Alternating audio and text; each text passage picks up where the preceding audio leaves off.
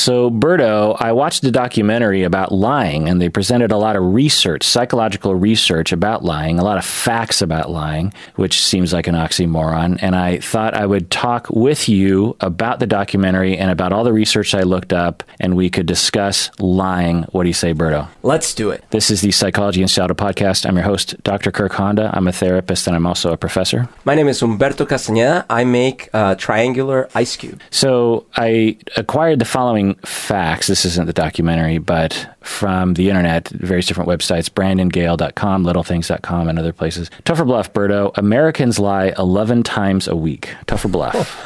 11 times a week? Well, if we are talking about all sorts of little white lies included, then I'm going to go tough. Yeah, it is tough. What do you suppose they are measuring as an incident of a lie exactly? You know what I mean? I mean, to be completely literal, it would be any time that they make a statement non-ironically that is factually not true. Right. Right? But in practice, that's kind of odd because it's like there's so many relative things like, oh, did you park close? Yeah. But you might disagree. But, you know, like, I'm not lying. I'm just kind of fudging the facts, but it's not a big deal. Right. Is lying, obviously telling your spouse that you didn't cheat on them when you did cheat on them. That's clear. That's a lie. But I'm guessing that's not the majority of these 11 times a week. Is lying like when someone asks you, so did you tip them well? And you're like, yeah, I tipped them pretty well, even though you kind of know, I only tipped them 10%. Is that what we're talking about? I imagine that's the majority of these lies. It's like seemingly smaller, inconsequential lying, or lying on an exam, or your boss says, so did you show up on time today? And you're like, yeah. Even though you're 5 minutes late or something. Or you tell your boss, oh, I'm sorry I didn't turn that in. I was real sick last night, even though you went out with your friends instead. You know, I'm guessing those are the ongoing. Yeah, I will go with that. Tougher, can go with that. Tougher is that? Oh, by the way, everyone out there in podcast land, Berto is actually in the studio with me right now. We are podcasting in person. This is crazy. We're so close we can touch fingers. Touch fingers. We just touched one finger. Reach out, touch fingers. Berto got his second vaccine a little bit ago, and so we are raring to go, spitting in each other's faces like the old days. Yeah, it's crazy. How do you feel? On the one hand, as I said when I walked in, part of it doesn't feel that long. I mean, other than your place got rearranged pretty significantly. But I guarantee if you hadn't rearranged it, it would have felt to me like I was here a few weeks ago. But at the same time, it's like a year and a half, so it feels crazy. Yeah, a lot of elements are like that for me. You and I were very careful during the pandemic. And very careful. The whole time we're just so desperate for a return to normal life. And we're fantasizing about, oh, it's going to feel so awesome when we do these things. And then we do them, and it does feel awesome. But then it doesn't feel as novel to me as I thought it would feel. You know, like the first time I went to a grocery store, it felt novel for sure. But at the same time, I thought, well, I'm not like rolling on the ground in ecstasy, you know. Right. It's just kind of interesting, I suppose. Right. It's a measured thing. Yeah. Which makes me worried that in 4 years, our entire society will have forgotten all of this and we'll just go right back to our own lackadaisical ways. It could be. Tough or bluff, Berto? When people lie, they look up to the right. When people lie, they look up and to the right. Tough or bluff? I'm looking up and to the right. I actually don't believe that's a universal. So maybe there are some tells that people have, but I wouldn't imagine it's always the same. So I'm going to go bluff. Yeah, it's bluff. There's a ton of pseudoscience about body language and lying on the internet. So don't believe the hype. All that eye movement, body language crap that you see on YouTube. Total pseudoscience, meaning that they talk about it as if it's scientific, but there's no empirical evidence of their claims. It certainly would be wonderful if we could detect lies by measuring people's body language. We could figure out if a criminal was telling the truth or not, but alas, we do not have that ability. Tough or bluff, Berto? People are better at detecting lies if the liar is wearing a face veil. So like a ninja. Ooh. Yeah. Wait, they're better at detecting the lies if they're wearing a face veil? If the target, who is saying the lies. Oh, no, you would imagine that it'd be the opposite. Oh, wait a minute, though. Maybe it's more in the voice than the face. Oh, it's such a tough one. Let me think. And no, I don't mean tough. I haven't answered. Wait. Okay. I'm going to go bluff because I believe maybe you get subtle cues from the face. It is tough. Eyes reveal more about lying than the rest of the face. So... Oh, does the face veil not cover the eyes? Right. Oh, okay. Oh, sorry. Well, I said like a ninja. Oh, yeah. Okay, well, now I see. Yeah, so the eyes need to be visible, but the rest of the face might distract you. Right. I think that's the suggestion, is that when you aren't distracted by the rest of the face, you're a little bit better at detecting lies. That's fascinating. Do people lie more in writing or in speaking? Oh, I'm going to go in speaking because when you're talking, like, you know, it's a lot more free form. I'd be like, oh, I bench press, I don't know, 250, 270, who knows? But in writing, it feels more official, like it's going to be preserved. Right, that's what I thought too, but nope, it's actually people lie really? More in writing. Yeah. Wow, because they have more time to construct just the right lies? Well, I don't know. The speculation that I would have is that there's more distance between you and the target of the lie. You are less likely to feel empathy for that individual, you know? Tough or bluff, do we distrust bearded men more? Oh, I would say no. I would say beards might make people feel like, okay, they're ancient, they're more grizzled, they've been around more, so I'm going to trust them more. So I'm going to go bluff. You trust them more with beards. No, wait. So you're saying people with beards are trusted more? Yes, it's true. We trust men with beards more. Yeah. Which is, I'm guessing, a sign of the times as well. And it's counterintuitive at first because you're like, oh no, who's this scruffy-looking nerf herder? Right. But it turns out that you're like, oh, they don't have time to shave. They're trustworthy. Right. Tough or bluff, liars talk more when lying. Liars talk more when they are lying. Liars talk more words when they are lying. I would say tough for inexperienced liars. I think inexperienced liars get nervous and will start just adding extra words. Well, maybe for some, but average-wise, it is bluff. Okay. Liars use fewer, more tentative words, presumably because it takes more brain power to lie. Oh, interesting. It's actually one of the hallmarks of lying is, you know, you go to a 7-year-old and you're like, so I came around the corner and the cookie jar had broken on the floor. What exactly happened? And the lying kid will say, I don't know. I see. I wasn't there. Whereas the kid telling the truth was, I don't know. I was running through the hallway. I was like the dog, and I just... Yeah, and then I heard this crash, and I came around the corner, and there it was, and I don't know what happened. Maybe it was a dog, you know. Yeah. You're more, when you're telling the truth, you can speak freely from your instinct, you know, like you don't have to edit every single word that comes out of your face. This is why I'm a terrible liar, because it's like, did you file the taxes? Yeah, basically. I mean, I did the forms, and I went online. I did the thing. I talked to someone on the phone while basically. Did you file? No.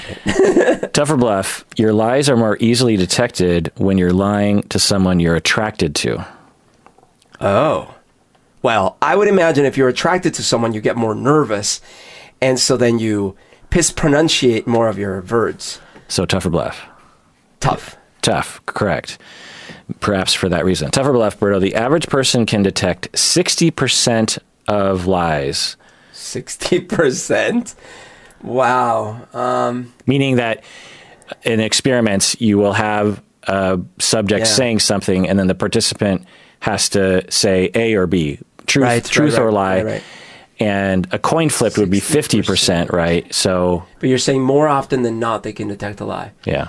A little bit more than a coin flip. I would have said tough prior to the last few years. I'm going to go bluff. Yeah, it's bluff. Basically, we are no better than a coin flip. Maybe a little better than it, like slightly, possibly. But humans are incredibly poor at detecting lies. So even when this research says like you're better able to detect lies of, you know, the things we've already gone over, you're still terrible, generally speaking, at detecting lies in the lab. Now, is one good at detecting lies in a child? That sort of thing, you know, maybe. Percentage of money the IRS is cheated out of. Ooh. Percentage of money. So they should be getting 100% of the whatever amount of taxes, then they're only getting N%. I'm going to say they're cheated out of 30%. Oh, close, 15. Oh, man. In the U.S., anyway. Around the world, I think it's different. By the age of 4, percentage of children who have learned the concept of lying, by the age of 4. Oh, geez. I would hope it's like 80%. Yeah, 90%. Okay. Hope? I would hope, because if they haven't, then, man, what are we doing wrong here? Percentage of adults who cannot have a 10-minute conversation without lying at least once. Oh, jeez. I hope that's low. So 5%. 60%. Wait. 60% can't lie, can't go without lying? Yeah. I don't understand that either. Oh, my God. I'm trying to figure out what lies, what are they constituting as a lie? Well, yeah, because now we're talking about things like, how are you doing? Oh, fine. Right. Okay, you've just lied. Or you look great today. Yeah. Yeah. Or because let's be your honest. cologne isn't that strong, Berto. Wait, is my cologne that strong? Jeez, when you walked in, I mean, I don't know if I'm just, I was nose blind to you before, but like, or I haven't smelled cologne. I smell yummy though. In a long time. So wait a minute. Let me get this straight, because it is true. So I've taken it upon myself in the last, I don't know, decade or so. Whenever someone asks me how I'm doing, I'll be totally honest with them. I'll be like, not that great today. And then it always catches people out. Oh, really? And then they don't really want the details. So I give them a really quick summary. But because, I got tired of saying, oh, I'm fine. Everything's great. Life is peachy. Right. But I think most people do, because it's simpler. Right. How you doing? Oh, I'm fine. Right. And we'll get into in a bit why we lie, which that's one of them, is like, it's just easier. Within those 10 minutes in which 60% lie at least once, what's the average number of lies that were told? Jeez. So for the average human in a 10-minute conversation, yeah, exactly, 3 lies. Okay. Percentage of adults admit to telling a lie often or sometimes? Percentage of adults admit to often. Percentage of adults who say, do you often? Oh, I see. Often or sometimes. Well, in this case, I'm going to say like 70%. Only 12%. But this is admitting. Admitting. Okay. Yeah. Okay. Percentage of people admit to lying on their resumes. 20%. Close, 31%. What do you think they're lying about exactly? Because these are discrete things, right? Yeah. You can check. Well, I know for a fact some people actually literally lie. Because in the past, I've seen people caught for like not having graduated or things like that. But those are kind of extreme. Yeah, but 31% of human beings in Western society. What if we're counting like aggrandizing something? Like what? Like instead of, I was in charge of water distribution in the West Coast for our business. Okay, describe what that meant. Well, we had a little store, and it was the only store of its kind in the Northwest, and I was the one serving the water. That's a very different thing, right? So, like, you made it sound very grandiose, but it was a very small thing. Right. So I think, and that's an extreme example, but I think people might tweak things up. Yeah, I bet you another lie is when there's a gap in employment, like they couldn't find a job, or they had a job that they don't want to put on their resume because they got fired or something. They'll fudge the numbers, or they'll say, this year I took a gap year and I traveled Europe. And I've done this on my resume because guess what? The year I was taking a sabbatical from my normal job of making the triangular ice cubes, back year, in like 2009 or something? Yeah, I don't put that in my resume. Yeah. So, Why not? I mean, Because I want people to think I've had 40 years experience in the same thing. Ah, okay. Percentage of adults, or percentage of patients who lie to their doctor. Oh my gosh, that is so weird. Because I know people do this. I know people do this because they get concerned that if they tell the doctor how they're really doing, the doctor's going to like tell them that they're sick and prescribe them things. Yeah, and or the other side, the doctor won't provide the treatment that they're looking for if they don't amp up their symptoms. Oh, I see. Lying in either direction. Okay, I could see that. Okay, 60%. 13. That's not bad. Percentage lie about their diet and exercise regimens. Oh, yeah, 25. Good, 30. Percentage of lies that are discovered in general. Well, 50. 13. Not a lot, yeah. All right, common reasons for lying, Berto. 6 reasons here. Okay. One reason is like what we were saying. It's just easier. It's like keeping things simpler. Yeah. So I don't know if that's one of the So categories. it's kind of I'll say it's like the one they list here is to be nice, essentially. Okay. Okay. The other one is to get out of trouble. Right. To avoid Negative right. consequences. Yeah, avoid confrontation, yeah. The Shift other one blame. would be because you are, I don't know what the category is, but like when you're having an affair or you're cheating someone, you're maliciously doing it to hide. Get one's way. Get one's way, sure. Yeah. And also lying to make yourself feel better, shift blame, and lying to save face. All right, so let's get into the documentary here, Berto. It's called Dishonesty, and it is available on YouTube. You can buy it or rent it, And they have a number of common lies that they talk about in this documentary that they review. One is dating profiles, that people lie on their dating profiles. Why would they do that, Berto? Well, I can imagine that they're trying to hedge or make their odds better that someone will, swipe left, swipe right. So they will do things to make themselves appear more desirable. They will up the ante. I think that's one for sure. But I think another one is people are ashamed of how they look and don't want to admit to themselves, how they look, or they're afraid that no one's going to ever love them. So they might say, "Oh, I'm athletic." Yeah. And they don't feel athletic. Or pictures that they might use old pictures. Right. Right. Very photoshopped. Right. And I think some people, it's like, well, I don't really have any good pictures of me in the past 10 years. That picture of me 20 years ago is much more representative of how I feel about myself. Right. Taxes, another common lie. Why do they do that? So I think there's probably a couple categories, like at least 2 big ones. One is literally maliciousness, like the criminal type. And I don't mean criminal like professionally, just I'm going to try to get away with as much as I can because I don't want to pay the government. But then there's the other category, which is, this sucks. I shouldn't have to pay this much money. I'm going to fudge this because this is unfair. Right. You feel justified. You feel justified. Yeah. Breaking this. Okay. One of the quote unquote lies they said in this documentary was breaking the speed limit. Is that a lie, Berto?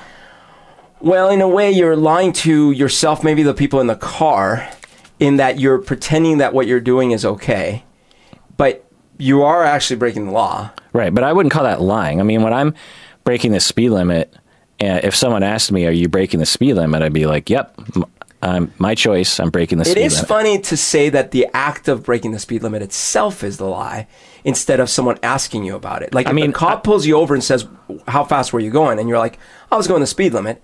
That's a lie. Right. Which I wouldn't do, I don't think. But I might lie and say I wasn't paying attention. But I don't know what I would say. Unless they mean like in general, like if they ask people in general, do you, speed?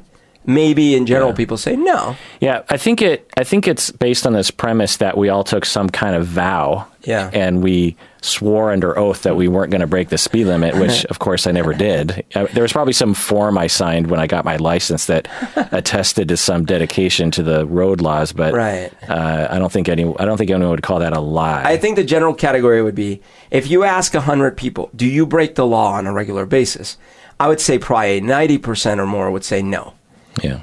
But in reality, we all technically are breaking laws frequently. Yeah. I mean, you go 1 mile an hour over the speed limit, that's breaking the law.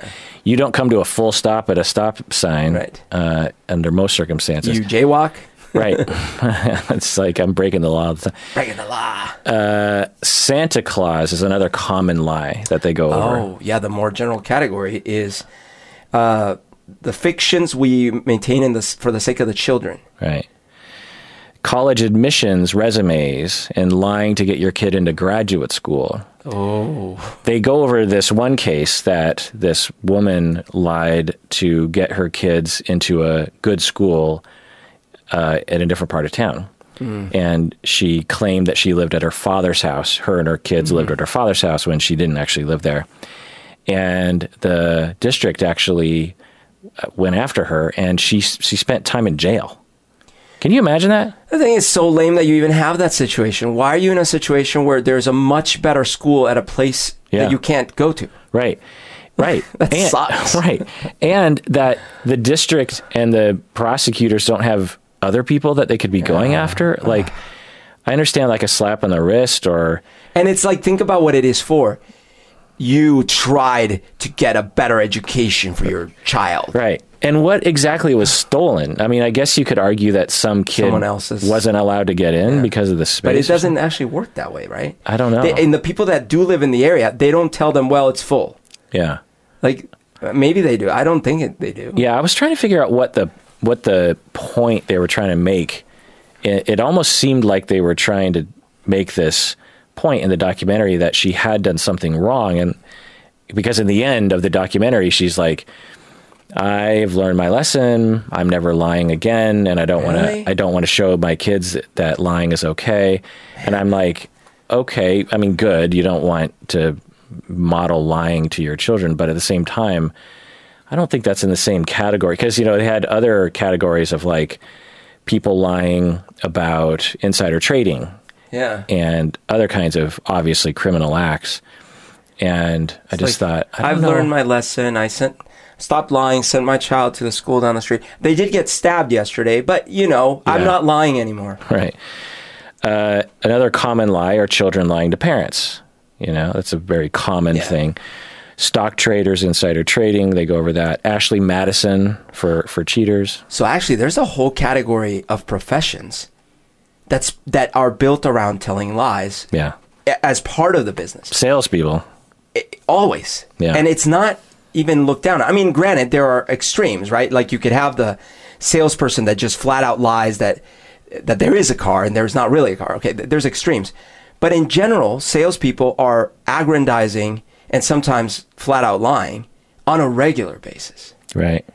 If you're buying a house, you'll say, are there any problems with the house? The default answer will be like, no. And then you do the inspection and it's like, well, turns out there are tons of problems with the house. Right, exactly.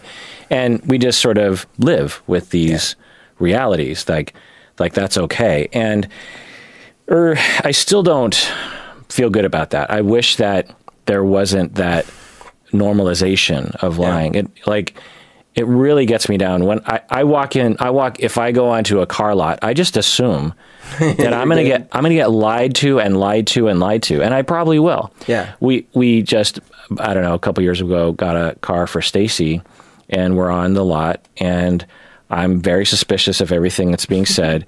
And if I won't go into all the details, but by the end of the whole transaction, and the whole kind of shenanigans took about a week to occur. I'm no joke. We were probably lied to like 150 times. And by the way, you feel really lame by the end of the whole thing. Yeah, it's like you don't feel happy that you got your new car. Yeah, you're like, you just walk away going like, what a bunch of scumbags. Yeah, and it's really disheartening, and it actually bums me out because it's a Honda dealership in Linwood. And back in the day when I used to go there, I remember there were no shenanigans. In fact, they prided themselves on that. Oh. They'd come out and say, look, we have 5 different models of car. Yeah. We have the colors that are available on the lot. Yeah. There are no options. We're not going to upsell you. The price is on the car. There's no haggling. Choose your car. Go Choose for your it. Own adventure. It just, we don't make commissions, just... It is what it is. Yeah. And I remember just being like, that's awesome. And then I'd go to the Toyota or the Ford and there'd just be all the shenanigans. But now the Linwood Honda, they're up to shenanigans now. I hate that too. Oh, by the way, so I recently bought a car. Very recently, like a month ago. What kind of car? It's a Subaru Ascent. It's a SUV. Oh, that's kind of weird because you don't buy new cars very often. I don't. Here's what happened though. I had been leasing a car, and the lease expired in September of last year. Was it a Hyundai or Toyota? It was Hyundai. Yeah. And then when it expired, I was like, I don't need another car right now. You know, like it's pandemic. I'm at home. Right. So I didn't renew any lease. I didn't get another car. Well, months went by, and then I found myself for a couple trips I had to take. I had to rent a car. So then I was like, oh my gosh, now twice I've rented a car. Now it's getting silly. I need to get a car. So I bit the bullet. Now I had been waiting for this hybrid car I wanted to buy. So I go to the dealership. I'm like, did you get the hybrid? They're like, we did. Which? It was a Hyundai hybrid okay. SUV. And I looked at it, and they had like shrunk them, probably because they had to make them hybrids. So it was like much smaller. It didn't have anywhere near the room. I was like, that's sad. Do you have anything that still has the room of the previous ones? It's like, yeah, we have this other one. I'm like, okay, can I look at those? They're like, well, we have one. It's in the shop right now. I'm like, what do you mean it's in the shop? Oh, it has a factory defect. Well, can we test drive it? It's like, maybe in 2 or 3 weeks. It's like, are you kidding me? So then I left, and I went to the Kia dealership, and I walk in, and as soon as I walk in, the guy's like, can I help you? Like with a total attitude. And I was like, well, I just wanted to look at your SUV. He's like, yeah, no, we have none. And I'm like, what? Like you're sold out? He's like, yeah. So I leave, and I'm like, what's going on?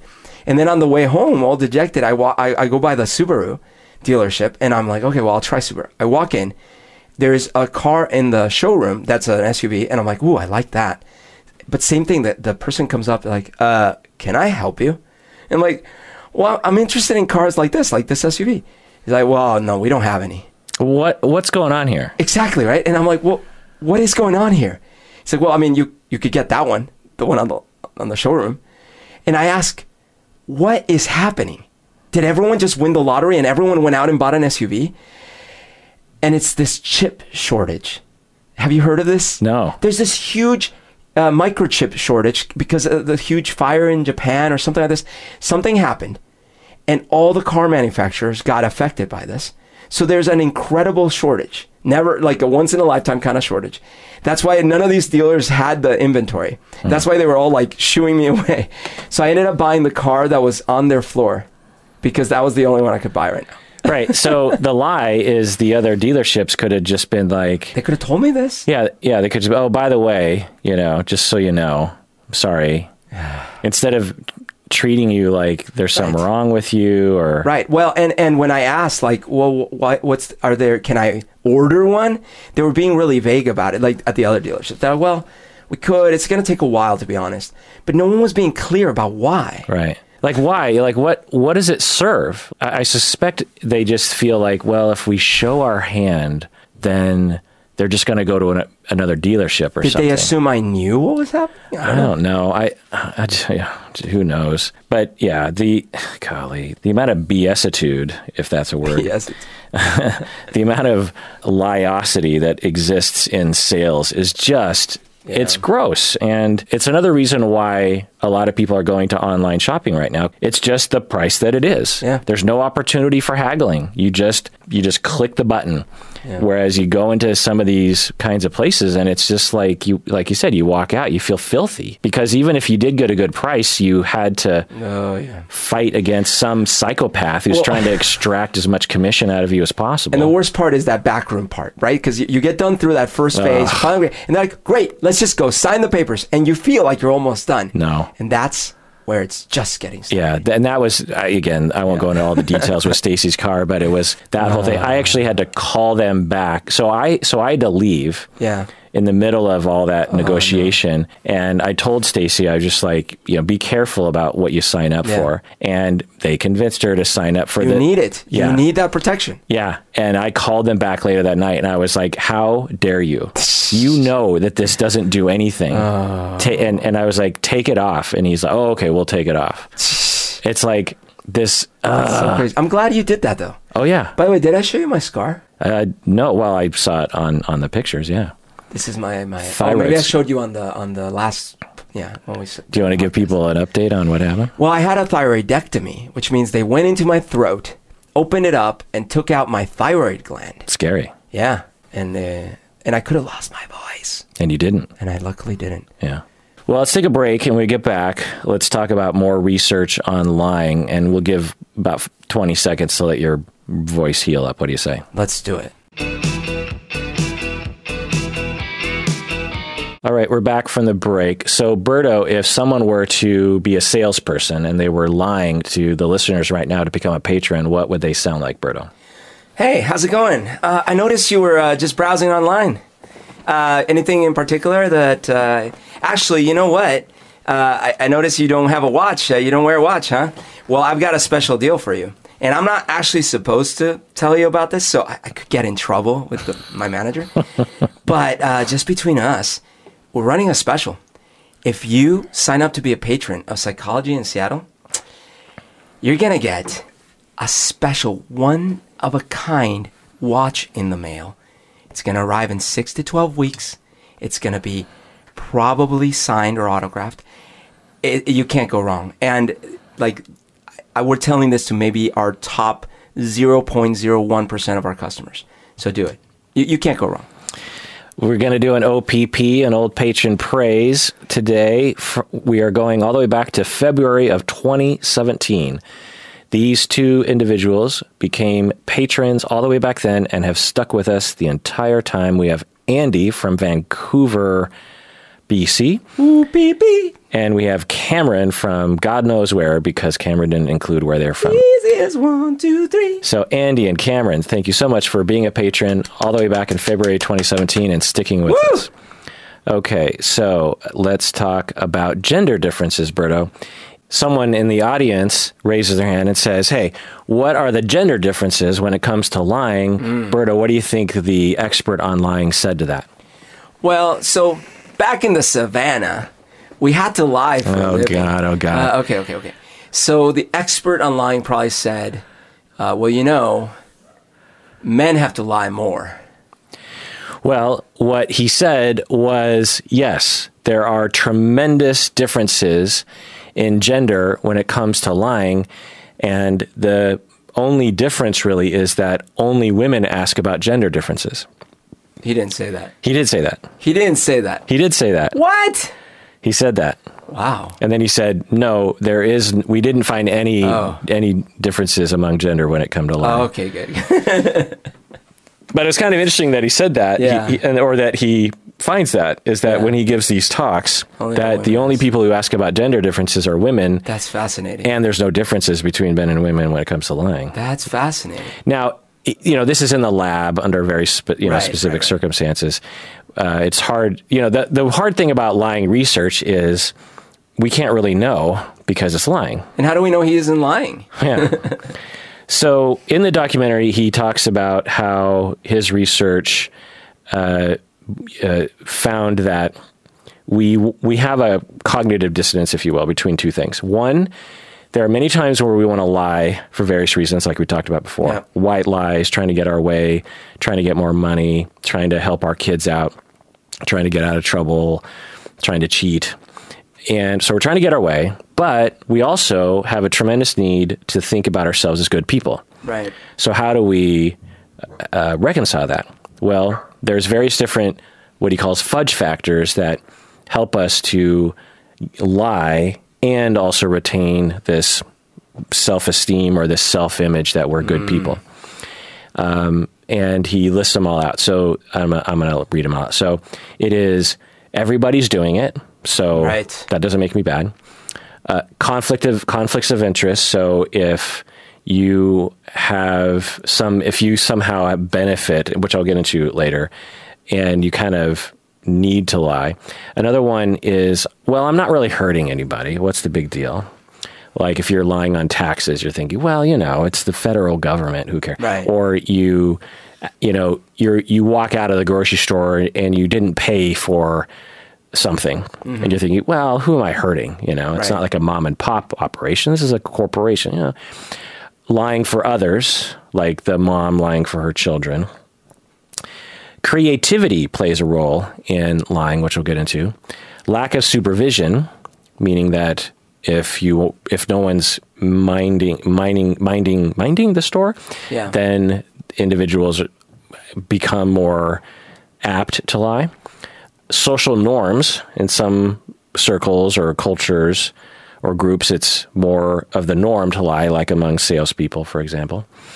Now, I want to say, obviously not all salespeople are like that. Well, no, but okay, so when I was growing up, I don't know if it's still like this. When I was growing up in Bogota, the norm when I walked into not a grocery store, but like little corner stores, which were everywhere, is that if you were not in the neighborhood that you live in, so therefore they don't know you, the norm was that you would get overcharged. Like you would, because they wouldn't have listed prices, right? So you'd be like, hey, I want this little candy and I want this soda. There were no prices listed? There's no prices listed. So then they'd be like, well, that's, 300 pesos. And you would know that sounds high, but you have no, so you're like, okay, here's 300 pesos. But then the next time the neighbor comes in and they're like, yeah, that's 200 pesos. And this was kind of like the norm. Wow. And it was, I don't know, it's kind of a protective measure for, I'm going to look out for me and mine because it's a hard culture and there's not a lot of resources, that kind of thing. And that was the way it was. Sort of like you had to be friends with the grocer in order to get like good prices or something. Yeah, like if you know the people, you're going to get better prices. Wow. Yeah, but anyway, not all salespeople are like that, obviously, and I know many of you out there are probably salespeople and are fine. Another reason is fatigue, which we'll get into, distance from the crime, and self-deception. So those are the reasons that they came up with as to why we lie. Okay, so they did a number of experiments, and they talked about it. Tough or bluff, Berto. People have a physiological arousal when lying for self-gain, but not when lying for charity. Oh, interesting. Tough or bluff. Physical arousal when lying for self-gain, but not when lying for charity. I'm going to go tough. Yes, it's tough. For when we lie for what we believe to be a good reason, for a charitable reason, a moral reason, our body doesn't have the same physiological difficulty with the lie. It's a quick math. It's like, you're trying to do something for this kid who needs something, and so you immediately go, yeah, no, this is good. It's net good, so yeah, of course I'm going to do this. Yeah, but it's kind of interesting though, because the idea is that when we're lying, we have a physiological arousal because we have fear. We have a fear response, a sort of fight or flight response. That the hypothesis around that is that we have the fight or flight response because we're worried about being caught and rejected. Mm-hmm. But somehow when we're doing it for charity, it overrides, or we're focused on the good rather than the fear. Maybe because you've done the math intrinsically that, well, first off, worst case scenario, I'm not the one who pays the price. Second, they're going to be the ones that look like jerks, Yeah, maybe. Another experiment, fMRIs. The first lie, big response from the amygdala.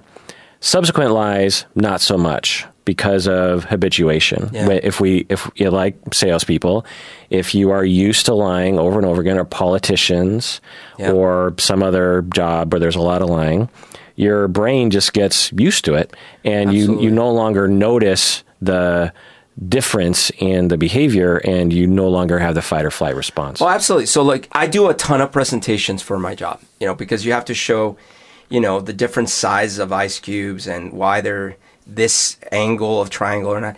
And I've done these for years. You don't have to tell the listeners. They've heard it a million times. I know. Talk about... I love talking about my job, right? But it gets boring. I know. 13 years. I know. So anyways, the point is I do tons of presentations. Yeah. But when I first started doing presentations, I would be super nervous. And of course, part of it is stage fright and stuff. Right. Because it was pre-COVID. Right. But part of it is actually... Because when you do a presentation, you're kind of lying a little bit. You're fudging the things, right? You're saying, they're like, how soon are these new cubes going to be out? And you're like, about 3 months. Now, you know that you just had a conversation with the team. That's actually 3.5 months. I'm going to drill down on that statement a little bit. You said when you present, you're kind of lying. Kind of lying a bit. Only if the presentation involves lies in it. Well, what I mean is... But I think what you mean, or what you're telling me, what I'm hearing, is that in your profession... There's a culture, not only you, but anyone giving a presentation of that type, there are common lies. Well, yes. And some of it is because, if you're giving a presentation to two people and you're kind of just going back and forth, it's one thing. When you're presenting to 500 people... You're trying to sell something to those 500 Exactly. people. When you're trying to present to 500 people and you're being completely candid, then they're going to start losing confidence because you're saying, hey, let me tell you the whole backstory. First of all, they don't have the bandwidth or patience to hear it. But if you're telling them, so first we thought we were going to do this, then we second guessed ourselves, and then we changed our plan. And then you start giving them the whole And we're backdrop. still not entirely sure And we're about still not entirely sure. Now they're like, oh my God, run for the exits, right? But you're describing the same motivation Yes, as the salesperson Yes. at the lot. Yes. They're like, well, look, if I tell him the truth that we don't have the chips, he's just going to walk away. Right, but there is, I do believe that there are gradients, right? So you could have an experience with a car salesman that is still better, even though they still were selling you a car. And so what happened though is over the years, the more presentations I did, it did get easier for me to do presentations and just say what I need to say, even though I am technically obfuscating some of the particulars. And I am not the kind of person that will outright lie, like, did you finish the cubes? And I'll say, yes, but we didn't. No, that's not it. But It's you're more lying like, by obfuscation. yeah, because You're lying by mild omission. it's like, do we know, is this strategy going to be successful? It's like, we think it is. But we just had a meeting yesterday with fewer people where we were all very scared that we might be wrong. Right. You know? Right. But I wonder what kind of world we'd live in if people were more honest, because it's not like the people in the audience, at work particularly, are thinking that everything you're saying is completely true. Right. Because they give the presentations too. They're probably like, well, there's probably stuff going on in the back. But you are also potentially, or we are also giving all of us too much credit sometimes, because it's one of these, as soon as you open the floor up for opinions, everyone's got an opinion and everyone's an expert. And that's a fact. Like, imagine if you said, hey, we're actually the way we're gonna run our government now is every single decision is gonna be up for a vote by the people. Yeah, I get it. But imagine if at your place of work, Yeah.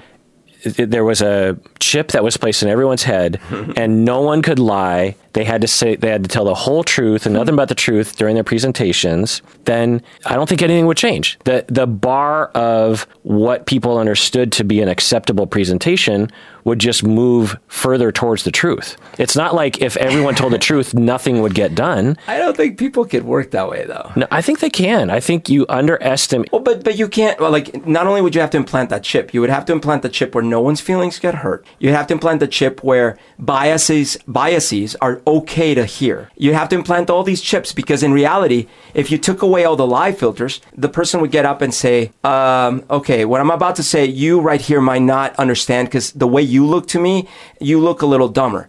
And Well, that's just a stupid assumption that the person's making. because that's the reality. Yeah, Like, that's the reality. That's then let's put another chip in so they're not stupid and they don't make false those are not observations. humans. We're talking about computers. But it doesn't get rid of the white lies. Let's just put it that way. Exactly. And that's what I'm saying. There is a net amount of white lies that need to be told in society. And you and I disagreed about this in another episode. And I do believe you need some white lies to make society function because humans can't handle the truth. But there's a big difference between that and actual malicious lying. Yeah, it's funny. So when I started preparing for this episode, I told producer Podwife Stacy about it. She's like, you already did an episode about about lying. I was like, oh shit, I guess we have. And then I thought, I don't care. If I've essentially forgotten everything we talked about, maybe the listeners have too. It's fine. And I'm wondering right now if everything we've said is like just a repeat of what we talked about last time. I don't think so. First of all, it was not this documentary. The research questions were different. Oh, okay. Yeah. Okay, good. All right, another experiment. They wanted to experiment on this conflict of interest fudge factor. So they had a computer screen with left and right zones. Okay. And they would flash a bunch of red dots in the left and right zone.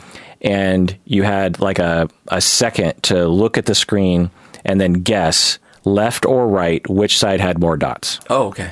And a lot of times it was kind of obvious because you could really tell, like, oh, obviously left has more dots in it. But then they tell them for the left field, you will get 0 cents. For the right field, you will get 4.5 cents every time you click. But we don't want you to lie. We want you to actually choose for yourself which side has... Right. Right. So the results show a lot more guessing on the right or even lying on the right because you get money. So this demonstrates a conflict of interest when you benefit by lying or fudging a little bit. Right. or kind of saying, well, I don't know, kind of looked like maybe the left, but I don't know, who knows? Maybe it was the right. Yeah. I only saw it for a second. And you aggregate that in a society, and you have a lot of these kinds of lies. So, recent example. I'm sure you've heard of the meme stocks. No. Okay. So, recent phenomena. Certain stocks were being massively short. So, like GameStop, all these things. Okay. Well, what's is Holiday Inn one of them, or what was the other one? Might be. There's a whole bunch of them. Yeah. Recently, AMC is the big one. Right, AMC, okay. right. But here's what's happening.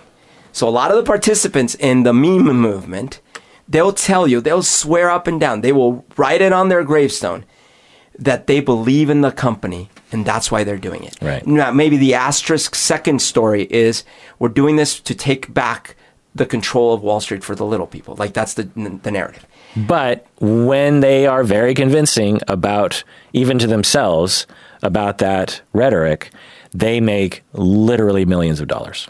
Yeah. And they only do that by finally selling at some point. Yeah. And they'll tell you, no, I'm never going to sell. Right. So it's one of these like things that, it's self-justification. Like you're saying, it's a conflict of interest. Right. Another experiment, they took a bunch of vending machines and they spread them out around a campus, college campus. They designed the vending machine to give you the snack, but also your money back in whole. And there's this sign on the top that says, if there's something wrong with this machine, please call this number. Oh, okay. So it's pretending like there's something wrong with it. Right. Okay. How many people called, Berto? Oh my gosh. I mean, like percentage. Called. I just want you to know, I would have called. But would you have really called? Oh, absolutely. You put in 50 cents. Yep. You get the M&Ms and the 50 cents. Yeah. You're going to call. Yeah. It's such a small thing, though. I know, but I do go out of my way with this. Yeah, I kind of feel like I do, too. Like, just as an example of, God knows, Berto, if we're just lying to ourselves, but when I see garbage on the ground outside, or if I see a rock that's in the middle of the road, I actually I do that. No, but I'm not. The reason I know I'm not lying is because this was my dad's influence on me as a kid. He was militant about it, and he would point out, you see that, and Bogota was a mess, and he would be like, look at how much garbage is. So like it imprinted in me to do that. But anyways, so I'm gonna go with 12%. No one called. 0%? Yeah. No. Yeah. That's sad. Yeah. Sad panda. So why would they lie, Berto? I mean, it's not lying, really. It's such a small amount of money. The machine, there's probably something. Maybe I didn't put the coins in. Whatever. I just got lucky. Yeah. Okay, I will admit this. Maybe if it just happened to me once, maybe I would just walk away. Yeah, because I could imagine myself not calling. In fact, I imagine I wouldn't call, mostly because I think, if I call this number, I'm going to get this long kind of ordeal. And, it's probably an anomaly. It probably doesn't happen all the time. Wait, no, I'm going to take it back, because what I'm thinking about is, if I walk up to a machine that doesn't have such a sign and this happens to me, yes, I'm probably going to just walk away, because what would I do about it? But if there's an explicit sign that says, if there's something wrong with this machine, call this number. Right. I mean, yeah. Then I feel bad if I don't. Yeah, I mean, I would like to think I'm similar to you. Like, I've called 911 multiple times on the freeway when I see someone doing something. Oh, absolutely. Me too. Yeah, I feel like me and 911, we know each other. Like, I'll see I just immediately call. I have no. Is this Kirk Honda? Yeah, something will happen. Like there was this huge ruckus on our street. This car was going up and down at like 4 a.m, like lighting fireworks off and screaming and stuff. And the pod wife is like, what do we do? I was just like, let's call 911. She's like, call 911? Really? I'm like, well, yeah, that's what it's for. I feel like most people are shy about calling 911. It's like, I have no shyness, which is like, and they appreciate it, I think. I mean, they want to know about that kind of, anyway. Another experiment is they give a test to a paper test in the lab, and there's a bunch of trivia questions, and they're really hard. And then you fill out you answer the questions, and then they give you the answer sheet, and they tell you to correct your own test. And then you shred your test, your test sheet, and you report to the person at the front of the room how many you got right. And you get $1 for every correct answer. Yeah. Percentage, but the shredder is actually a fake shredder that they can actually open up and see actually how many you got right. That's awesome. What percentage cheated, Berto? So remember, so you have 0% cheating, And 100% cheating, between 0 and 100, what percentage cheated? 60%. Close, 70%. Wow. So on such a trivial thing. That gives you no benefit. Oh, well, it gives you a little money. Gives you an extra $5. Yeah. Like I'm guessing your life, as these are college students, I'm guessing your life isn't hanging in the balance. Although you could get that extra coffee. I mean, for sure. When I was in college, $5 meant a lot, believe me. But at the same time, it's interesting, right? And this is their main experiment that they did. And I think it's because the stakes are so low. So what if I lied in this thing? Right. Well, again, you're saying this is the university. They have a lot of money. I'm paying a lot of money in tuition. Right. You're justifying a lot of things. It's just $5. Who cares? Who cares? They're not telling me I have to be. I'm sure everyone else is lying, that kind of thing. Plus, in this case, since it's kind of a test of your intelligence, you might be like, right. I want to appear smarter. Right. Because it is kind of public. You at least have to tell a few people so they can give you the money, and people might be listening in. This is why on Quora, Quora, where people ask questions and experts answer. One of the most popular categories I've seen recently is about IQ. And everyone in the comments is like, well, I have 160 IQ, and I can tell you from experience that blah, blah, blah, blah, blah. Yeah. And so every now and then you'll see a comment like, wow, there's a lot of hyper geniuses in this thread. Right. So, and we'll get to that in a second, is the anonymity of the internet, which can increase lying. So they found that different types of cheaters. They found 3 different groups. One group is the 30% group. I mean, I guess the nice thing is 30% told the truth. Right. When they absolutely didn't have to. So you have 30% of people who tell the truth. They must be, I'm guessing you and I would be like that, where we're pretty dedicated to the truth. We're pretty, we have like a spoken value of, hey, even if I would get an extra $20 from this, I don't know if I can live with myself because I want to be principled. Like not only do we have a principle, but we also have a principle about being principled. Right. And I'm also older now. So when I was young, there are certain things that I feel like I probably would have fudged because of self-confidence. Like, when I was younger, I didn't want to look bad as much.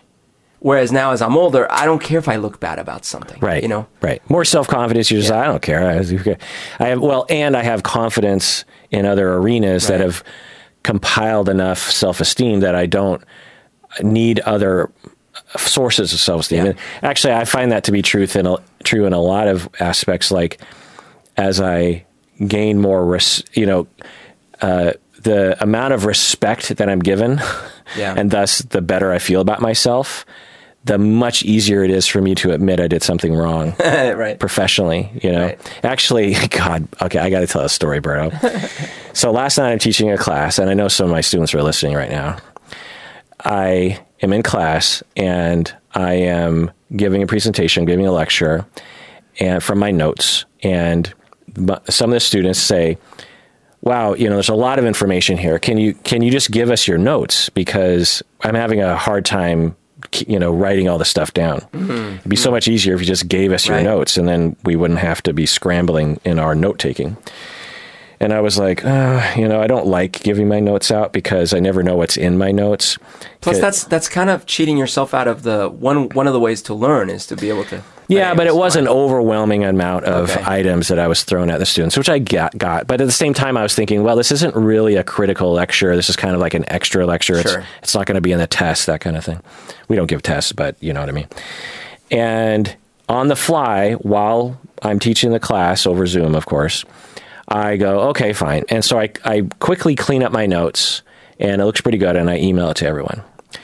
About 20 minutes later, I'm lecturing more, and I'm looking at my notes, and then I find at the bottom of my notes are, 30 pages of other notes that I didn't vet before I emailed it out to everyone. Oh, God! And I'm scrolling through it, and there's information on there, private information.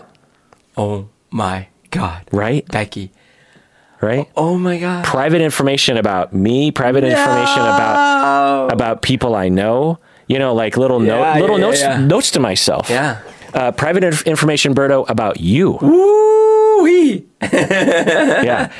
And I start to sweat. My stomach starts to gurgle. I am crapping a brick. And I just say in the middle of class, I'm like, oh my God, y'all, I sent you something. And I thought it was client information, actually. Oh, okay.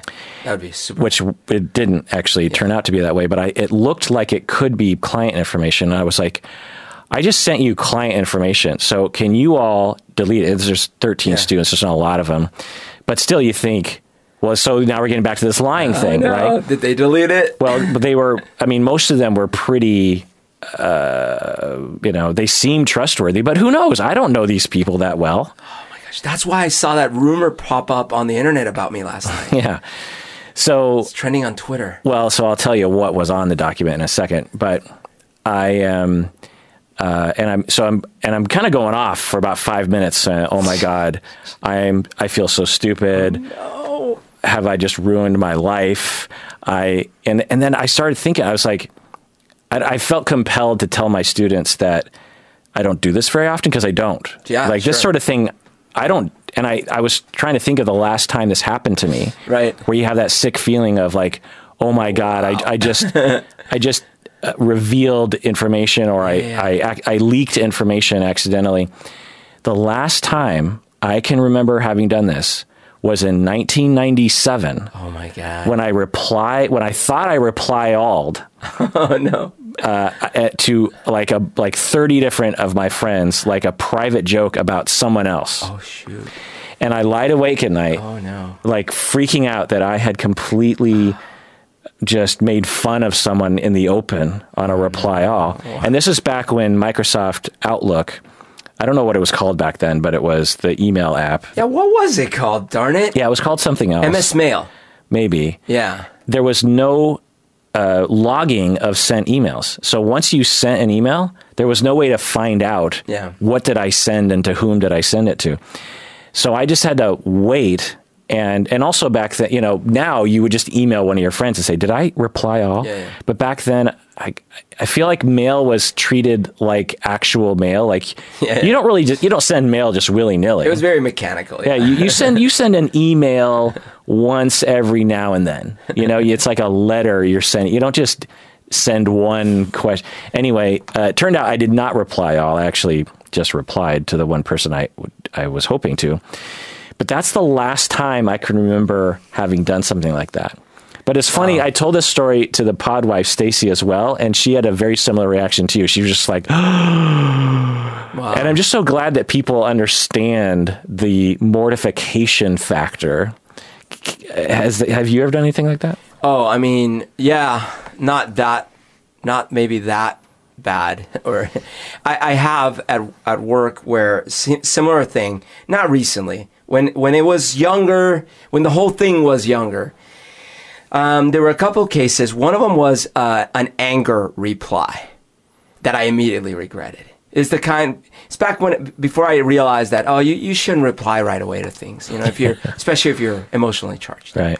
But I remember I got this email and it's just like, can't believe they said that. She's like, reply. Then as soon as I hit reply, I'm like, oh no, this is going to be bad. That one did happen. It was, I didn't make, I really did hit reply, and then I had to spend like a whole 2 weeks of meetings to try to like smooth things over and blah, blah. All right. But then what did you say? Did you say like, I'm sorry, I was angry? Oh, how did I make it up? Or a monkey got on my laptop? No, I had to admit that this is how I felt, but I shouldn't have said it that way, and it's not appropriate, and blah, blah, blah. Mm-hmm. And it wasn't like I was cussing anyone out. It was just I was being way too honest. But there was another time where I did think I had done a reply all to a ridiculously large alias. It was probably 2,000 people. Like 2,000 people. But you know what happened? Oh my God, I was so mortified. And actually the contents weren't that bad, but it was the kind of thing where a whole bunch of random strangers were in the company. We're going to get this email with no context and we're going to be super upset. And I was talking about a project that we were kind of being hush-hush about. So I hit send and I was like, oh my God. But I was so lucky that like it took minutes. It took like 5 minutes. Imagine how I was sweating bullets that whole time. And I didn't even, I to your point, I could have gone out of my office and asked someone else, like, did you get this email? But I was petrified. I was just sitting there in the office not knowing what to do. Yeah. 5 minutes later, an email comes in the inbox and it was a rejection. This alias had a protection in it where they didn't allow just anyone to reply all. Oh. And I was like, oh my God, thank goodness, thank goodness, thank goodness. So I was saved by the bell. Oh my God. Yeah. So incidentally, what was in the document turned out to be not confidential information. The information about you was stuff we talked about on the podcast. I was taking notes as you were talking on a podcast that goes out to literally every human on the planet. And so other stuff on there was essentially that. It was essentially stuff that people knew was going to be public. Yeah. But at the same time, I don't want my students looking at my private notes, even if it is technically not confidential information. It's like, these are my notes. And so I just felt so dumb for not making sure before I sent it. But anyway. Oh, I just remembered another time where there were two people with the same name, same first name for sure, and the last name had like the same first few letters. And there was a feature in Outlook where it auto-completes. Right. Okay. And this was in a super high secretive project I was working on. And I type in the first few letters, auto-completes, I type in my email, and I clicked send. And then I got a reply back from this other person saying, I don't think you meant to send this to me. Yeah. I was like, oh my God, I'm so sorry, but this is super secret. Please don't tell anyone. Oh my gosh. Yeah, I guess all the texting mistakes that people make. Okay, so in the documentary, they presented this research, and the 70% people cheated in this shredding experiment. But they found that there were three different groups. There's the 30% that did not lie. And then there was another third or something that were the little cheaters. And back up. So you had the 30% that didn't lie. And then you had something like 65 or 67% of people that just lied a little bit. Okay. So they got 4 right, but they said they got 6 right or something. But then there was this really small group of people, like, I can't remember the exact percentage, 1 to 3%, that they called the big cheaters. And they would lie about getting almost every answer correct. Oh my God. And I think it was up to 25 or maybe it was 30 questions or something. And the average person got 4 right. So they were very hard questions. And there's this small group of people that would say, yeah, I got 26 right. Well, even though they probably only got like 3 right. And in a way, by doing that, they kind of trumped everyone else's results. So then they do an experiment on bankers versus politicians, apropos of nothing. Who cheats more, bankers or politicians? Oh my gosh, oh my gosh, oh my gosh. Politicians. Bankers. Bankers? Twice as much. Oh, I guess that's no mystery considering the worldwide crash we experienced. Another experiment, they have an actor come into the room who they hand out the tests, and like 2 seconds into the administration of the test, there's 30 questions or something. 2 seconds in, he stands up, he's like, I'm done. And he walks up to the front and he says, yeah, I got them all right. What? So but this is an actor. He's an actor. Okay, so all the participants are watching a fellow test taker just obviously lie and scam $30 out of the. So it legitimizes them. So what happens to the participants in a situation like that? I imagine the percentage of lies goes up. Right. Then they did another experiment where the actor was either like the students or unlike the students. So all the students are at a particular university, and so if the actor has a college sweatshirt from a rival college, what do we see there? Oh, interesting. The line goes down. If what? if the opposite university is there. Exactly. Because you're like, well, we're not going to cheat. Right. Whereas if one of your fellow comrades lies, you're like, hilarious. well, he's one of us, so I'll just follow in his footsteps. Another experiment. This is the fudge factor of distance from the action.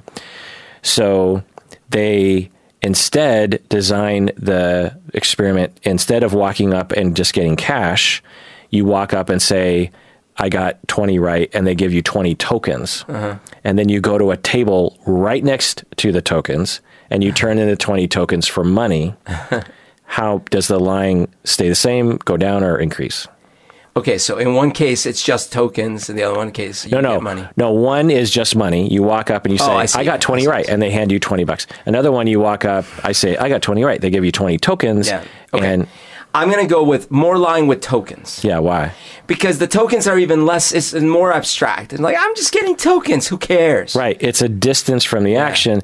It doubled the cheating rate. Wow, doubled. Right. Even though that the money station is literally 2 feet from the token station. This is what you see. Okay, let's take the Enron thing. Yeah. In that Enron documentary, they have the audio of the traders turning off the power, right? But they're so disconnected from what's the actual pain. Right. But even that, right? And then you take the derivatives trading in the 2008 crash, right? Yeah. They're so disconnected from the mortgages. Right. Yeah. Or you're a politician, right, and you're lying about something that affects a district that's not even you never know. That's not even in the state that you're in. Yeah. You're just like, well, who cares? Yeah. It doesn't affect me. Yeah. Or you're a drone operator and you're dropping bombs on people. Oh, right. I just see black and white. I see little things from the top down, and I don't know. Another experiment, same experiment, but they varied it. They had people just recall the 10 Commandments. They didn't show them the 10 Commandments. They just gave them a piece of paper and said, recall as many 10 Commandments as you can. Okay. For religious people, did the cheating rate change?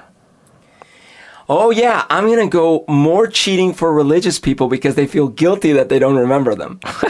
Whereas for the non-religious, they're like, I don't know. I don't care. So for atheists, you're thinking what? I'm thinking for the atheists, they don't feel guilty that they didn't remember all the 10 Commandments, so they're not going to lie about them as much.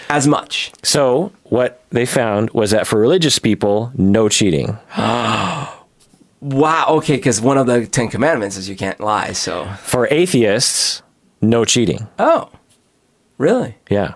Okay. So everyone, regardless of religion, you prime them by saying, remember the 10 Commandments, which reminds, even for atheists, reminds you essentially of the laws of humans. I see. And then there's no cheating. Then there's no cheating. So most people say, thou shalt not lie. Most people know, thou shalt not lie, thou shalt not kill. Those are the ones that people remember. And then when you're sitting there and you're like, well, I only got 4 right, but... I'm sorry, I misunderstood. So this was a thing that they did in addition to the actual test they were going to take. So before they took the test, they said, hey, think of the 10 Commandments. Sorry. Yeah. I thought that it was, we're going to test you on your knowledge of the 10 Commandments. Right. Yeah. Sorry. Right. Glad you now I get it, and it totally makes sense, because you're like, hey, think of the punishment you will receive if you lie. Well, but the idea is, since atheists don't believe they're going to get punished, and yet they still remember that, hey, this is a social contract here. Right. I think it reminds people, it primes people, or nudges, as psychologists will, social psychologists call, in this reminder of, remember that there are human values. But no cheating? And so the lesson here is that when you have frequent reminders, we like to think of ourselves as free-thinking people. Yeah. That we wouldn't be affected by such a trivial thing.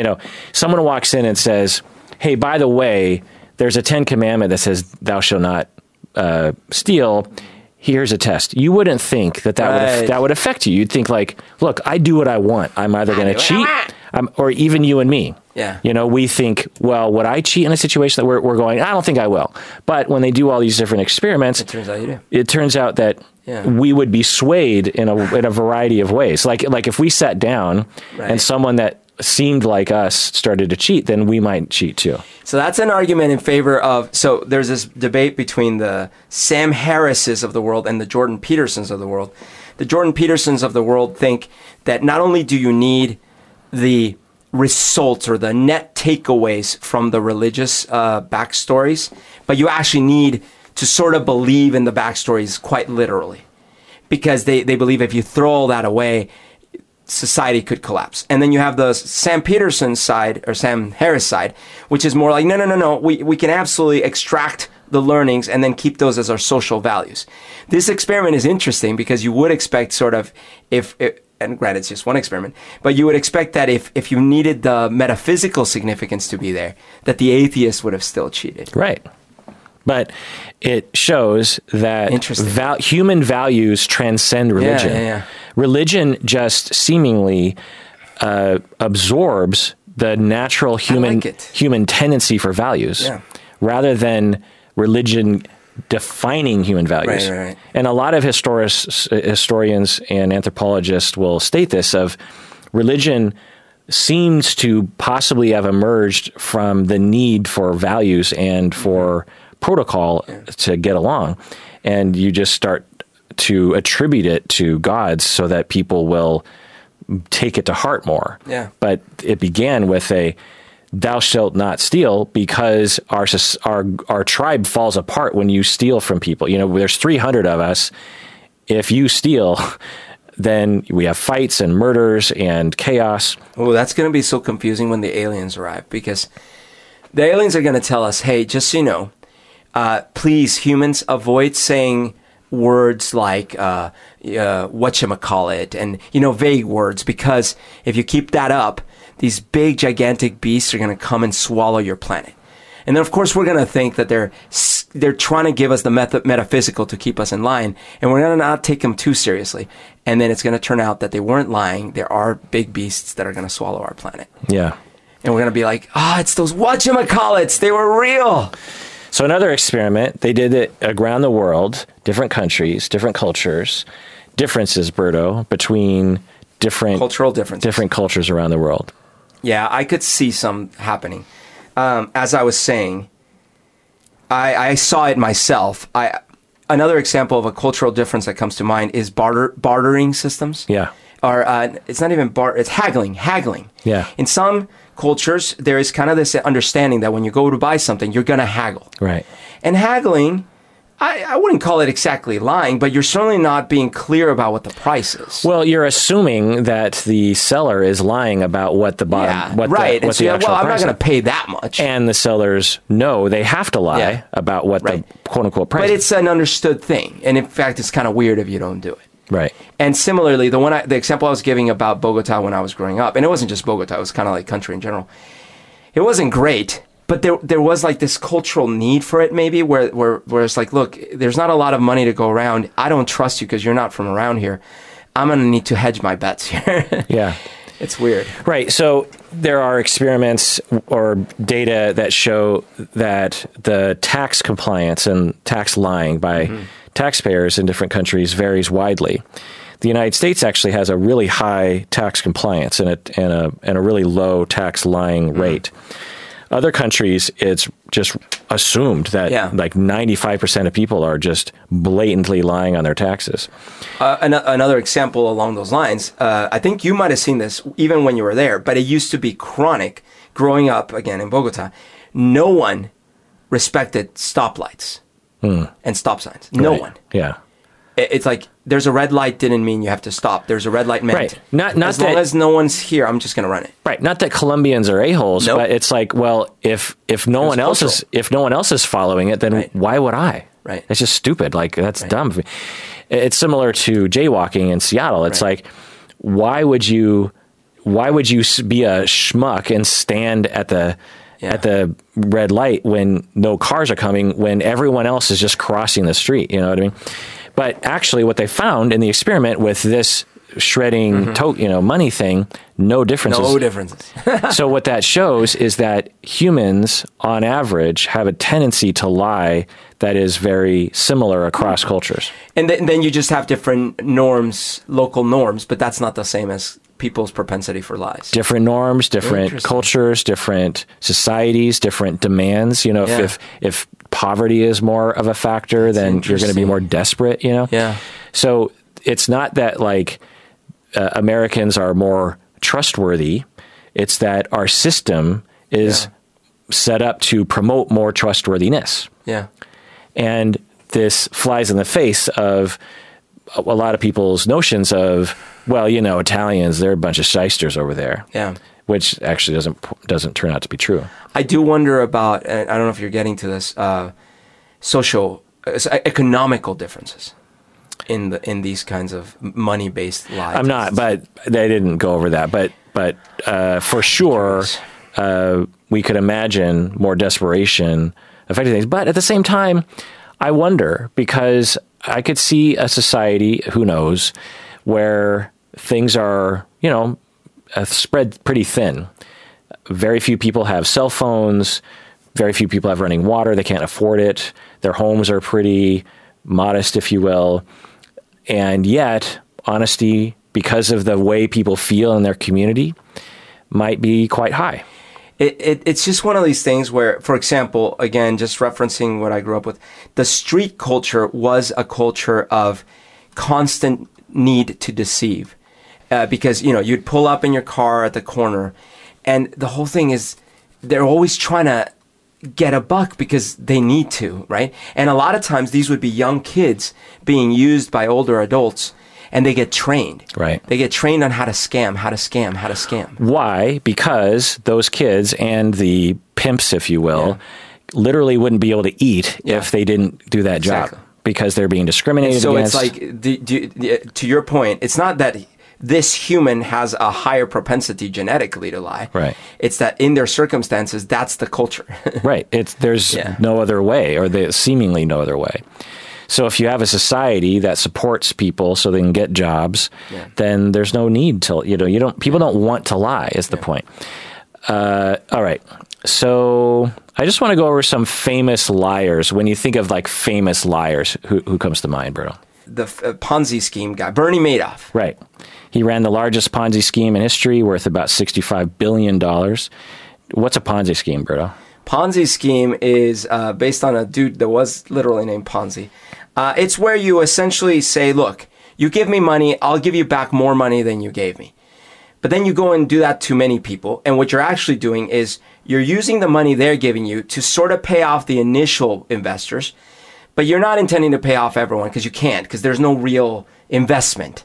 And then you're hoping to grab the money and either run or keep it going until luck runs out. And that's it. It's a pyramid. It's made out of cards. Right. We did an episode on Tanya Head, who was the Spanish woman who claimed to be a survivor of the attacks of the World Trade Center on 9/11. Oh, yeah. And she was interviewed often. That's crazy. She became president of the World Trade Center Survivors Network support group. And it turned out she wasn't even in the U.S. during 9/11. We also have we did an episode on Lance Armstrong for his lying. Bill Clinton lied. I did not have sexual relations with that woman. Well, and then you have people like OJ, and you have people like Bill Cosby, and you have people like, especially the OJ one is really interesting, right? Just one of these, a lifetime of now maintaining that semblance of, Yeah. Milli Vanilli. Oh my God, yes. I was just listening to a Milli Vanilli song on the weekend. Girl, you know it's true. James Fry, who wrote A Million Little Pieces, the book. Oh, the Oprah thing. Yeah. Yes. Stephen Glass, who what was that one? He was a news reporter for the New Republic, Harper's, and Rolling Stone. He wrote a bunch of articles, and he basically just made them up. There's actually a pretty interesting movie called Shattered Glass, starring Hayden Christensen, who plays him. Interesting. Tucker Max, they actually talk about this in the documentary. He was this guy who wrote this really famous book about being a douchebag. Oh, yeah, no, I remember this one, yes. Yeah, and they essentially this is the early days of the internet, and they use the internet to lie and to say like, oh, the feminists are coming after us when the feminists weren't coming after them. And then that would cause actual feminists to go, hey, wait a second, there is something wrong with this book. And then the anti-feminists would fight, and they would create all these, they would send thousands of fake emails and internet posts to create this illusion of a debate. And then people actually were like flies to shit, just like came to the debate. And then, of course, the sales went through the roof of the book. What about similar Dan Bilzerian? You know that one? No, who's that? He was an internet celebrity. He would post all these videos and things of how rich and how wealthy he was, and how he'd have all these crazy parties, and like he was just a jet setter. But he was faking it. Like he would rent these very expensive places. He was massively in debt, and he'd and it was just, it came out finally, and then yeah. We also have Brian Williams. You remember his lie? Wait, Brian Williams. He's a news anchor kind of person. Right, what was the lie? Well, he claimed that a military helicopter, the helicopter, yes, that he was in had been forced down after being hit by an RPG, which is such a weird. Yeah, like, why did you need that? Well, so this is actually an interesting lie. Brian Williams really got dinged for it. He's back on TV now, and there's been a lot of actual debate about it that I haven't really appreciated. So what happened, as far as I can tell, is that he was in Iraq during one of the wars, and he was in there were a series of helicopters, and this is the truth of what happened. One of the helicopters in that crowd of helicopters was forced down due to weather. But it was like very far away from his helicopter. So by the time he lands, he hears, one of our helicopters that was in our convoy that was way back there had to force land because of weather. Okay. So he's in Iraq, and he is incentivized to kind of play that up.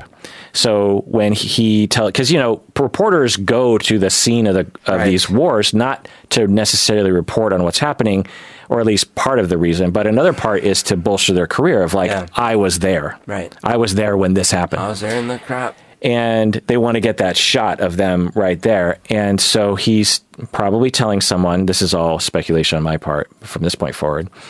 He says, a week later, he's like, yeah, it was kind of crazy. We were in helicopter, and this helicopter was forced down from weather. It was like, I saw it right next to me. And then a year, and this is many years, and a year later, he's like, oh yeah, one of the helicopters was actually hit by an RPG and had to be landed. That's a big leap. Right. And then another year later, he's like, yeah, actually, our helicopter was hit by an RPG, and we were forced to land. It's so weird, though. I mean, like, okay, you've heard my story of me in Miami getting pulled over with my friends in the Jaguar. If you don't remember it, I'll tell it in our 13-year anniversary. Yeah. I'll tell that one. But to me, it's the equivalent of every time I tell it, there's FBI helicopters. Right. Now there's tanks. Now there's... So it's not normal behavior. No. Now, does memory morph over time? Yes. And this is the argument that a lot of people are saying. It's like, well, look, hey, everyone, because there's this huge backlash on him.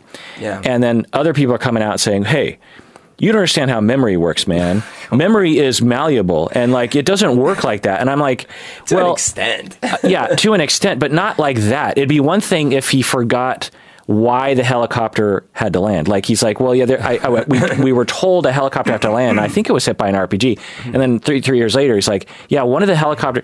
But to claim that your helicopter was hit by an RPG, you would remember not just that detail, you would remember the explosion, the terror. Do you remember when I had to come down to Cuba and bail you out of that jail cell? Yeah, right. Isn't that how it happened? I mean, memory's malleable, so maybe I'm remembering it wrong. Right, exactly. It's like, so people were reporting that memory is malleable, yes, but if memory's that freaking malleable, then literally none of our memories are even remotely close to. Now, are our memories not exact? Yes. Yeah. Absolutely. But that one would be pretty hard. This is a Family Guy style memory. Yeah. And he also said these things publicly. So that's how they knew the progression of his lie is he would say this on the air. So then the other thing is like, okay, what about self-deception? Because it furthers your career, or at least your grandiosity and your narcissism to brag that you were in the shit, man. And people convince themselves. So was it a lie, or was it a brag that you just slowly started to believe about yourself? I could see either thing happening. I've seen those. There's at least one person that I know who told a lie about their education, and then after many years, believe it. I could swear that they believe it. Yeah. But at what point, if you're Brian Williams, especially a public figure talking on the news, do you say to yourself, as you're about to tell that story for probably the 200th time, do you say to yourself, wait a second. Yeah. Let me go back to this memory. Am I sure that this is because there are times when I do that. I'll be telling a story, and halfway through the story, I'm like, well, wait a second. Actually, I know enough about myself to know that maybe I'm actually fudging this a little bit because I want this thing to be true. Well, like the time you were being carried through the parade in New Orleans, and everyone broke out into the Twist and Shout song, and you stood up and sang it like Ferris Bueller? Well, so the first part of what you said is actually true. I was carried through the parade in New Orleans because I was on a hospital gurney last... Wait, but the second part isn't true? Because that's how I remember it. Yeah.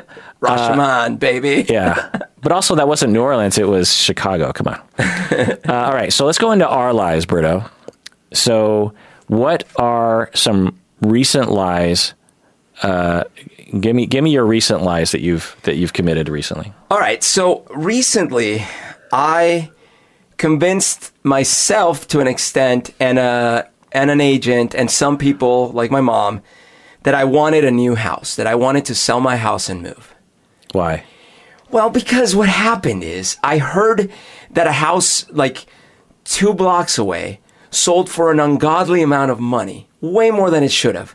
And so then I started thinking, oh man, if I sold my house, I could move south, like to Tacoma, and get a much bigger house, and it would be glorious. Wait, where's the lie? Well, the lie is that I didn't want to move, but yet I got a real estate agent. Wait, so I you're just started kind of looking at places. I went to multiple places. Were you just tricking yourself? I was not only tricking myself, that's not a lie. Well, I think it's a lie, because if you had asked me, just like, stop, Barrow, for a second, do you want to move? I would have told you no. Then you would have been like, why are you doing this? And I would have said, because I want to have both. Oh, okay. And so I went, I talked to a lender.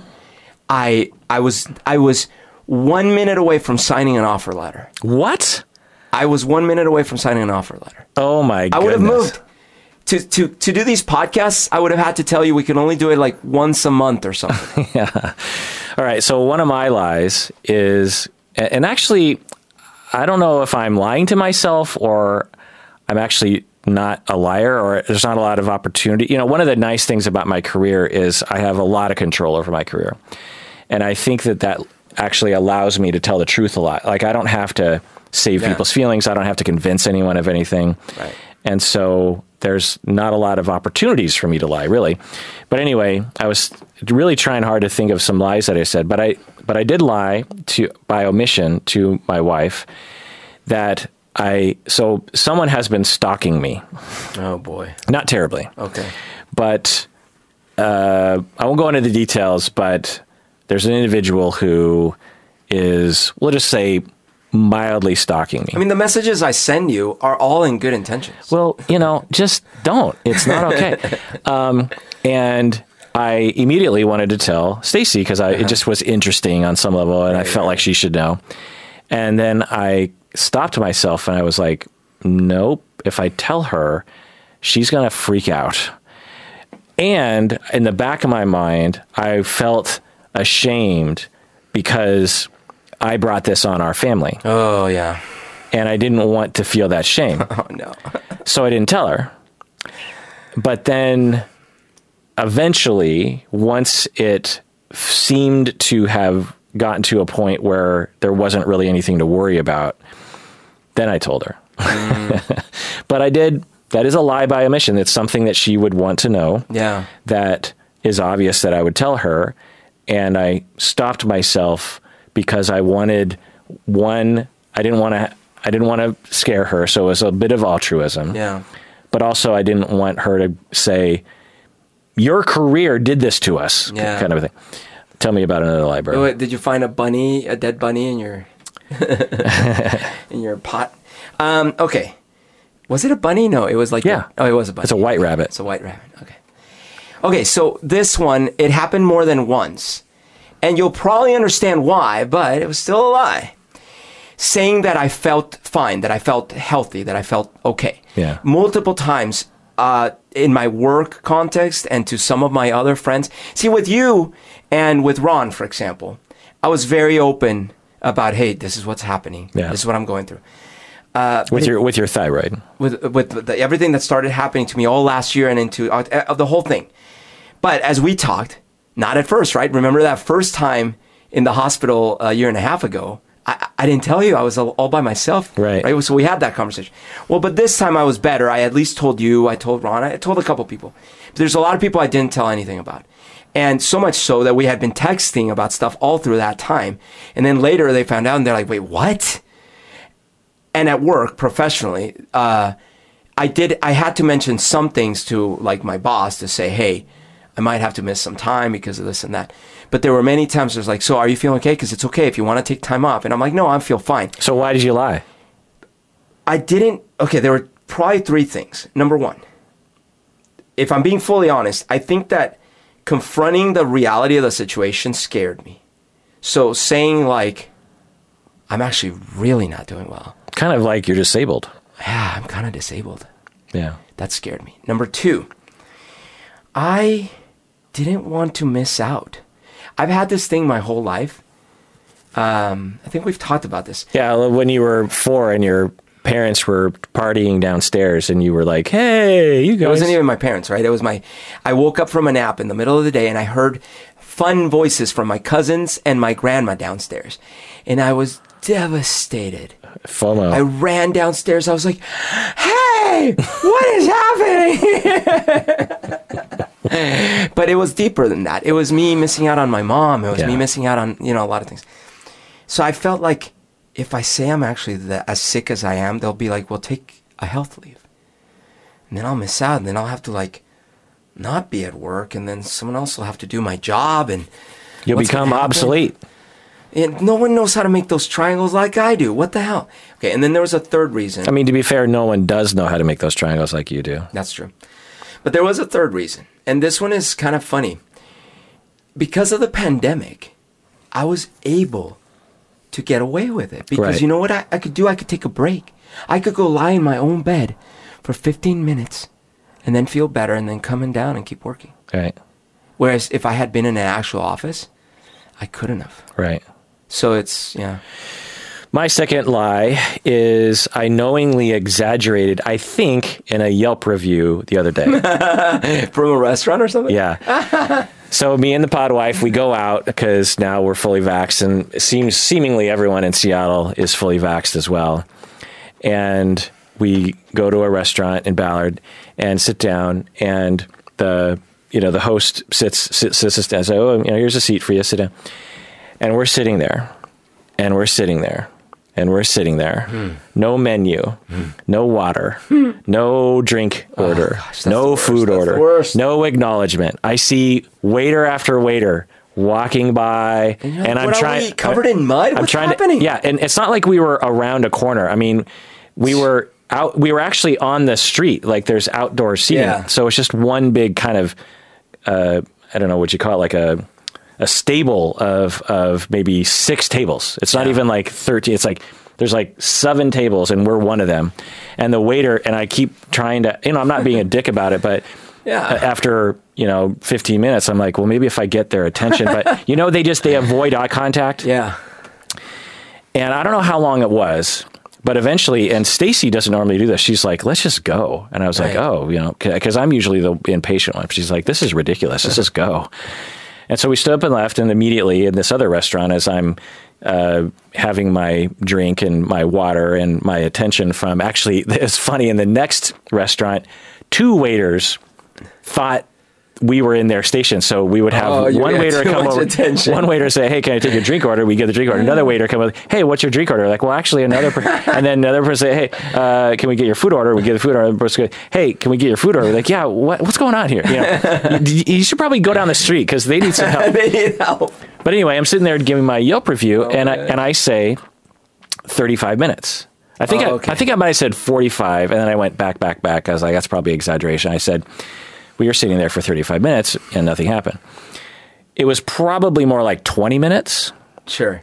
So I lied. But it felt like 35. But it was a lie. You know, I'm pretty sure it wasn't 35. It could have been 35, but I'm pretty sure. 15 minutes is too much. Yeah. 10 minutes. Without anything? Yeah. And it was, again, we're talking about it wasn't like a ginormous restaurant where you're... It's a socially distant restaurant. Yeah, there were 7 tables. Come on. And there were 3 waiters. Come on. There were 3 waiters. Yeah. You know what I mean? And because I could... All 3 of them came outside. Actually, something very similar happened to me a few weeks ago. I went to a restaurant that I really like, but I hadn't been there, obviously, for a long time. And we were sitting outside, me and this other person. And I was so excited to be there. But we didn't get any service for the longest time. And the weirdest thing is that the waiter had come out and talked to us early on, BS'd a whole bunch about this, that, and the other thing. And yet we didn't get anything after that. So, like, the other person had to go inside and be like, hey, we have not gotten anything, which is really awkward because then the same person comes out who we had interacted very positively with.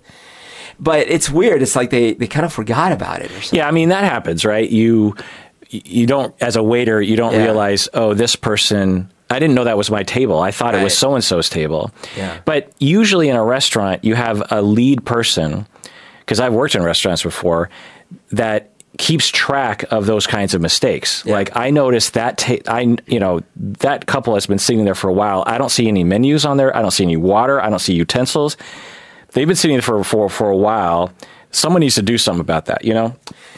Or just, I don't know. Anyway, the point is like, why would I lie? Well, I was hurt. I felt discriminated against, and I was annoyed, and I was hangry. And I also felt kind of, maybe it's an age thing as well, because, you know, I'm 50 years old, and people hanging out in Ballard are not that old anymore. And I wonder if a part of me felt like I'm being thrown out with the garbage as an old person. Although you don't look that old, you know. But again, in my heart, this is maybe what's happening. And I wanted to hurt him back. Yeah. I 20 minutes doesn't sound that bad, but 35 minutes, that sounds pretty bad. Yeah. And honestly, it very well could have been 35 minutes. I don't know. Yeah. Another lie that I told my students, and I know some of my students are listening, particularly one student I know is listening right now that I told this lie to. We were talking about graduation. We were talking about the ceremony. And I lied and I said, it's great. I like the graduation ceremony. Oh, right. In reality, I find the graduation ceremonies to be fairly boring. Oh, interesting. Now, I like seeing the graduates. As do I. I like seeing the graduates graduate, but 99% of a commencement ceremony are random board members who I've never met giving a speech, and some boring person. Now, we did have Chris Novoselic give a speech one time at our graduation. That's cool. And I shook his hand. You know, I didn't attend my UW graduation. Oh, really? Yeah. Well, you probably didn't miss much. I think I slightly napped through mine. But I love seeing the graduates, but a lot of it isn't really centered on the graduates. It's centered on these other randos, and it's really boring. But I didn't want my students to not go to the ceremony because it's actually kind of it's meaningful. It feels good to go there. So I lied and I said, I love the ceremony when I don't really like the ceremony. That's fair. Another lie that I was trying to think of like a big lie, like a really obvious lie because these lies that I told you, they're not like huge. Sure. And the one that popped in my mind was I was in Los Angeles and I went to the Magic Castle. Have you been? No. It's really fun. Is that a It's a food huge place, or? it's a huge mansion, like right off Okay. of the Sunset Strip, I think. It's not the Hughes Mansion. is it? No, Okay. I think it's not too far from there, but it's Magic Castle. It's this huge Okay. like old looking mansion-y looking Not house. Hughes. What's the guy? There's that famous rich person's house down there in L.A. I don't know. Anyways. And there's all these different theaters in this mansion-y house, and there's magic. So I don't know how often, but there's like a restaurant, and then and everything's real, like 19 or 1880s kind of Okay. looking, like a lot of red velvet, and Yeah. it's just a really cool thing. And you need to say a secret word, and you go through this secret door. Ooh, like the Twilight Zone Tower of Terror kind of thing? And you can't even get a reservation normally. Someone that's a member, like a magician, has to actually authorize you to go. Oh my gosh. So I met a magician, and I asked, and I knew he was in LA, and I remember asking him, I was like, "Are you a member of Magic Castle?" He's like, "Yeah." And I was like, "Can you endorse me to actually get me?" And he's like, "Sure." Oh my gosh. And so it was the best. There's all these little nooks and crannies in this building, and each room has different magicians doing like really amazing magic acts to like 14 people. Wow. And I'm in the front row, and I'm watching this one magic guy, and he says, "Hey, come up on stage." And I'm like, I got called up on stage in the Magic Castle like 3 times. It was really? It was weird. I must have had one of those looks. They saw you in half? Yeah. They pull me up on stage, and he's doing this card trick or some kind of thing with his hands. And he's like, "Do you see this?" And I'm trying to play along. And then when the reveal happens, he holds up his hands to the audience, the backs of his hands to the audience. But him and I can see the fronts of his hands, the inside. And he asks me a question. And I can't remember how the magic trick worked, but written on his finger was a number 2 or something like that. Okay. And so he was like, "So what's the answer?" And he's pointing right at this big number 2 that only him and I can see. Yeah. And at that moment, I'm like, "Oh, I see how," in a split second, I'm Right. like, "I see how this magic trick works." Right. It's just, you're just hoping I'll go along with this. Right. What if I said 5? Oh my God. You're fucked. Yeah. So I lied Oh. to the entire audience, Okay. and I said 2. Okay. I was thinking you lied and said, or you said 5. Or I said, "I have no idea, but you have a 2 written on your hand," because that would be the truth. Oh my But I didn't say that. I just said, Yeah. I just played along, and I said 2, and the audience was wowed. Oh my gosh. And I sat back down, and people came up to me, and I said, "I don't know how it worked," because I didn't Oh want, my God. because I didn't want to. That's such a big risk, though. I didn't want to out him. Right. But why did this magic guy had never met me? He Yeah. probably looked at me and thought he probably has a way of reading people a little bit. You're like gonna help me, aren't like you? I probably had a big smile on my face yeah. or something. He's so and- happy I didn't go up. Would I have done it, though? Would you have done it? I mean, I'm a troll. I'm a troll. but imagine this is like half an hour into I it. would have helped them. Yeah. Yeah, so you're. I mean, it would completely everything. Everything. The audience would be bummed out. Yeah. The magician would be. Oh, so would just upset. have to walk off the stage. And I would never be invited to the castle again. Yeah, there's so many demands on that Yeah. situation. It's You'd just so go much. along with it. It's easier to lie. Yep. Yeah. So, Berto, final word on our second episode about lying. I enjoyed it very much. Well, that does it for that episode of Psychology in Seattle. Everyone out there, please, truthfully, take care of yourself because You deserve it.